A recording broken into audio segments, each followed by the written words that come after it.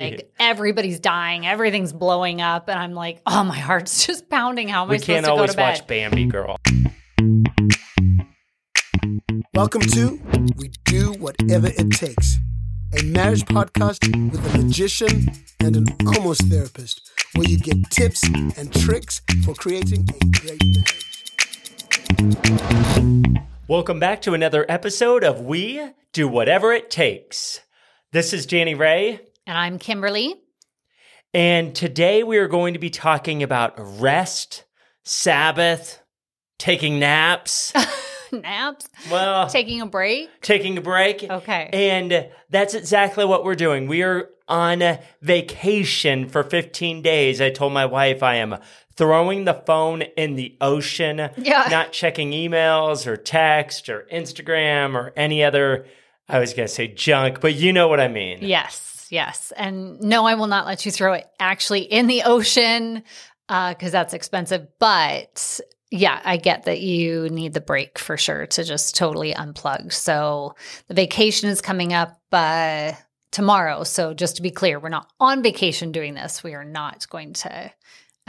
We're doing nothing on vacation. Nothing. Like it's going to be fantastic. We will be in Greece and in Italy. So we will, don't try to hunt us down. We will not, we will be out of touch. It sounds so spoiled. We are being spoiled that we get to go on this trip. It is blessing. Definitely a huge blessing. Going for a wedding, but also just, super special that we get this time. For fun. And we get to go with the whole family. So that's pretty epic. We haven't done that in a long time. So we are excited about that.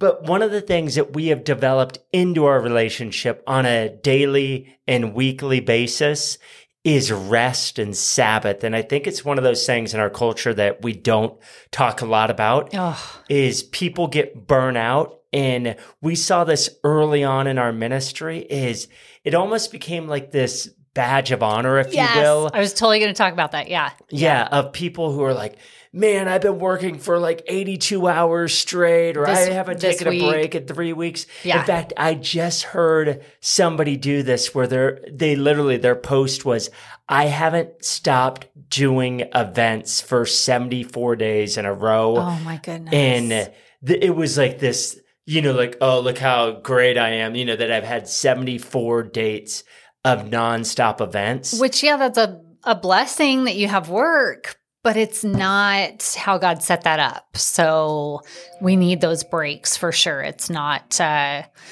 healthy. We've heard it. I've heard it. I'm going to go out on a limb, and I think more often from men in our culture. Okay. That's fair. I hear on Sunday when we talk to somebody at church or somebody comes for Bible study during the week, I often hear, man, I've been working for, I worked an 80-hour week this week. And you just go, okay, first of all, I'm glad you're here at church or Bible study because obviously they did carve out the time for that. But like you said, it's this badge of honor.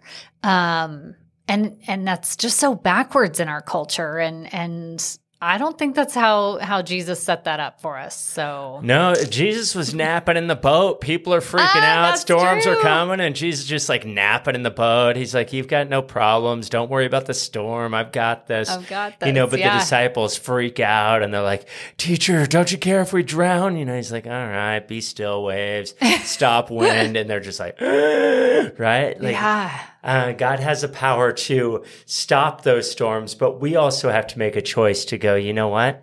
In the middle of the storm, I'm going to get rest. And so this is one of the patterns for our marriage that, man, there's always a ton of stuff. And it's weird, we love what we do. I love everything about my job. I love, working on new ideas, working on new show stuff, working on new messages, magic tricks, connecting with people, booking different things, all the different aspects, coaching people on doing the marriage counseling, all the different stuff that's kind of a part of our ministry. I love it.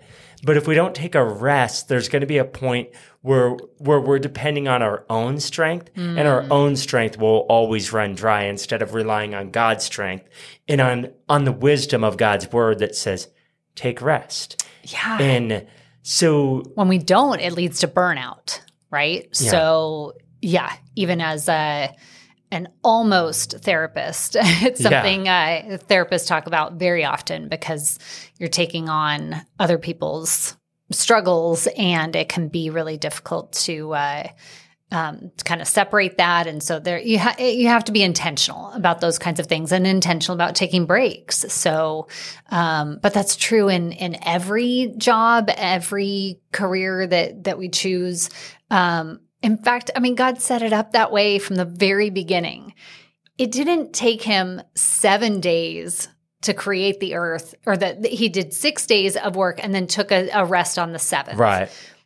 That's not because God needed a break, right? Like he didn't need to go take a nap. Right. Oh, that was so hard. I just made a zebra, and I like and I created humans, and like that's just not. I think sometimes we just assume, oh yeah, and God took a break on the last day, on the seventh day. And the reality is he did that for us to set as an example, right? That we have to do that because it's good for us, because we need it, not because he needed it. He's not limited like that. So when I remember it that way, I go, okay, it's easier to go, we need to take that one day out of the week. For us, it rotates. Yes, we have really wacky schedules, but we talk about it at the beginning of the week, like, hey, when's a good day for both of us? And sometimes we both take the same day, which is ideal. Right. But oftentimes it's like, okay, I'm taking a Sunday, you're taking a Monday, or it's rare that I take a Sunday. Yeah, you're on the road. I might take a Monday, you can take a Sunday, whatever. One of the other things I wanted to mention that I know with a lot of ministry leaders, but it's true in corporate world too, is this idea of find a need and fill it and meet we need to meet the needs of the people, and we'll ask and we'll take surveys like, hey, what are the needs of the people? Well, people are like a ruthless in terms of the needs. There will always be a demand. They will never they will always suck you dry. But that's not what Jesus did. He didn't go, okay, let me survey the land and figure out what are the needs of the people. He went to the Father and said, I only do what I see the Father in heaven doing. Yeah. So that's the pattern, is he goes to the Father and the Father gives him the work to do. Yeah. And that pattern of going to God to say, what is it that you want me to do today? Yes. That's one of my fundamental questions that I ask almost every day, and I'll journal it like, God, what do you want me to do today? And I'll write down the things that I have in my head, and pray through those. And sometimes I'll star and go, okay, there's 30 things down there, but realistically, what 3 things, what 5 things can I do and do those well? And then I like the and do them well part. Yeah. Yeah. And so to work through those. But the key being is that if we're just saying, going to the people and going like, hey, how can I serve you? We do want to serve people, but we want to go to the Father and say, who do you want me to serve? Not go to the people and say, how could I serve you? What do you need? Because everybody needs everything. Yeah, we all do. And they'll suck you dry. But God doesn't want to suck us dry. You think of Psalm 23 where it talks about the Lord being our shepherd, that he makes us lie down, right? He goes, no, you're going to need rest, and it's going to be by streams of water. I'm going to care for you. I'm going to take care of you.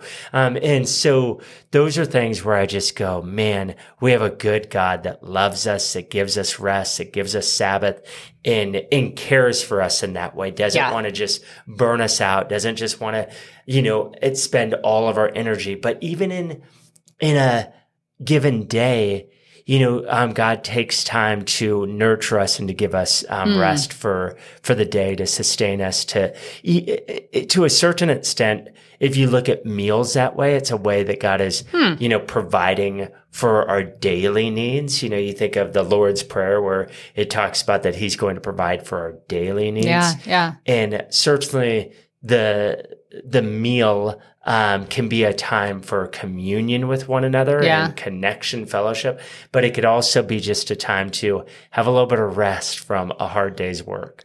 That sounds like a really good one for me to work on. If I'm totally honest, that is not my current setup. My current setup is shove a granola bar in as I'm driving off to run errands and then get home. Yeah, that sounds about right.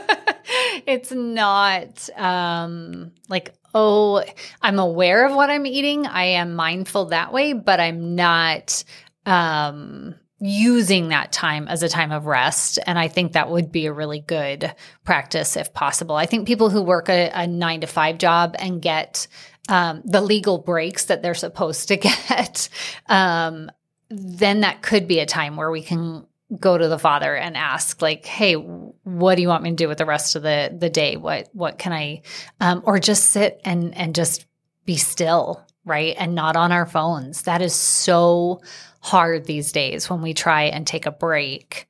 And our break is not really a break for our brains, right? We go on our 5-minute break, or we like, oh, I'm just going to sit down and relax. But we're scrolling and we're looking at other people's things. And I don't know how relaxing that really is for the brain. Well, even you've studied a lot about anxiety and this idea of going to bed and we're, surfing, either internet or scrolling through Instagram. Can you talk about the effects that has on our sleep patterns? Yeah, well, there's a whole, I'm not going to say movement, but a whole practice of healthy sleep habits, right? Getting ready for bed. And I don't have my list in front of me, but when we talk about better sleeping habits, we talk about being off your phone at least an hour before bed, or any screen. So an hour before bed, so you're just letting your mind and your eyes relax and your brain's not just taking in all this information. Right. So trying to think of other. I know you talked about just this idea that when we're, looking at our phones, it's kind of constantly making our mind race. And it's stimulating, right? It's not relaxing. It's not, Or a movie, you watch an action movie, right before bed, and then, your mind's kind of circling with the different things you saw. Especially when you make me watch one of your movies, it's like everybody's dying, everything's blowing up, and I'm like, oh, my heart's just pounding. How am I supposed to go to bed? We can't always watch Bambi, girl. Oh, no, I would never. I think I saw that once as a kid, not. Okay. Well, that illustration didn't work. No, chick flicks. Something funny, that's all I like. Yeah, there you go. No, but that idea of just getting rest for our minds. The other thing on the other side of that is waking up, and if the first thing you're doing is like, oh, let me check my email. Oh, let me check my text. Oh, let me check. I'm working on that, babe. I'm so guilty of that one, and I'm working on it. I do include in that time to talk with God and ask what to do for the day, but it's I'm working on moving my phone further away from me so that that's not the habit. And that is one of the practical strategies on both sides of this, is to make things more difficult to get to. So if your phone's in reach, it's way easier to pick it up and do things that you might not do if it was 10, 15 feet away. So it's a simple strategy of just moving it a little bit further away that could help with changing some of your habits. Right. But the key, we don't want to overwhelm you and say, okay, stop all of these things. Yeah, I was thinking that too. Yeah. It is like Kim, she struggles in the morning with, reading things right when she wakes up. And for me, I've just set up different habits in the morning, but at night it's a little bit more difficult. Sometimes I might play a game on my phone, or something like right before bed. But chess, which actually takes brain power, so I don't know how you're doing that. Yeah. My chess rating always goes down at night right before bed. Really? 100%. I'm like, that's so funny. Oh, I'm killing my rating right now, but that's a different story. That's funny. But that's actually a really good kind of analogy for everything that we do at night, right? That everything's kind of going downhill. We need rest. Our body needs that. In fact, here's a marriage tip. We don't purchase anything after 9 p.m. because we screw things up. Yeah, especially like I fly a lot, and so we'll book airline flights, tickets, and at 11 o'clock at night, it always seems like a good deal, and then you wake up, you're like, what did I do? Who booked this ticket? It has 7 layovers. So true. But it's only $100, but it's going to take me 50 hours to get there. Yeah, not a good plan. It's a half hour away. I can drive it. Yeah. So there's one that is at least for us, that's been a good tip. So a couple of strategies that we would recommend is one, have a conversation around what are the ways that as a family or as a marriage couple that you can get rest. Yeah. Is maybe being honest and just saying like, man, I've been going and going and going and I haven't stopped. What's a way that you could help me to maybe take a day of rest or maybe to carve out time? On my side, like it's difficult because the things that I love to do, I don't want to do on my day of rest. And so it's like I love working on or designing a new piece of magic or a new message. And it's like, I don't want to study God's word to go like, oh, that would be great for this message. So I try to just to, or working on a new magic trick and go, oh, this would be so, it's like, okay, no, even though I love that, is maybe I go for a bike ride. Maybe I go for a run with the dogs. Maybe I watch a movie. We watch a movie together. Maybe I spend some time memorizing a portion of scripture that's been on my mind. There's different ways. And we're not here to say this is exactly what you need to do as much as have that conversation. Right. And that conversation will lead to what are some best strategies for your marriage. And as a couple, maybe you haven't thought of like, oh, wow, we need rest and the impact that could have on our marriage. Because what a great company that has changed the understanding of this is Chick-fil-A. Is they've started with a day of rest every week. They start Sunday they're closed is off. on They're Sundays, closed on Sundays, even when we're hungry for it. And business model would say, no way. You're going to lose money. Let people take another day off, let people do this. But as a company, they've decided we're going to help people to set up great patterns and take a day of rest. And their company's exploded, I think, as a result of giving that day to God. It's kind of like, with when we look at tithing, is giving well. It seems counterintuitive to go, oh, if I tithe, if I give, then I'm going to have less. But it's in giving that we learn that it's all God's anyhow. Right? And all of time is God's, and we want to give him both the days that we could work and the days that we could rest. For sure. I'm thinking if anybody out there, their heart is kind of racing as you talk about rest and kind of that fear of what happens if I stop? I've been going for so long. Right. And if I stop now, for some people, it might mean dealing with junk that they haven't dealt with. And so like there's a reason, that maybe you keep going. So if that's you out there that you're maybe look at that, ask yourself why. Why is it so hard to take rest? And of course, we can all come up with all the excuses that, oh, well, I can't because of my job and because of this or that. But also ask yourself, is there something scary about taking that rest? Because oftentimes maybe there's more we're trying to prove something either to ourselves or to our family or to a father figure or whatever those things are. We're trying to show that I'm a hard worker. Yeah. And it doesn't make you any less of a hard worker by being smart with your time and taking a day of rest. And think of the impact it could have on your marriage and on your family if you have kids. When you say this is what's important, is carving out time to be together as a family, carving out time to hear from God, carving out time to go to church. All those different things that we could do when we say, hey, we're going to take a day of rest. Yeah. So we just want to end this episode by saying, look, rest is healthy. It will bring healing and hope into your marriage. It's counterintuitive to our culture. For sure. But it's immensely biblical, immensely spiritual, and helpful to your life. We would encourage you to do it. we're doing it and we're going to do it for 15 days. So that's a little bit longer rest, but there are, talks in the scripture about times where they took a day and times where they took longer than that. Gotcha. And we're going to take a little bit longer than that, and we will pick things back up in mid-October. So don't go back, listen to episodes if you haven't listened to some episodes.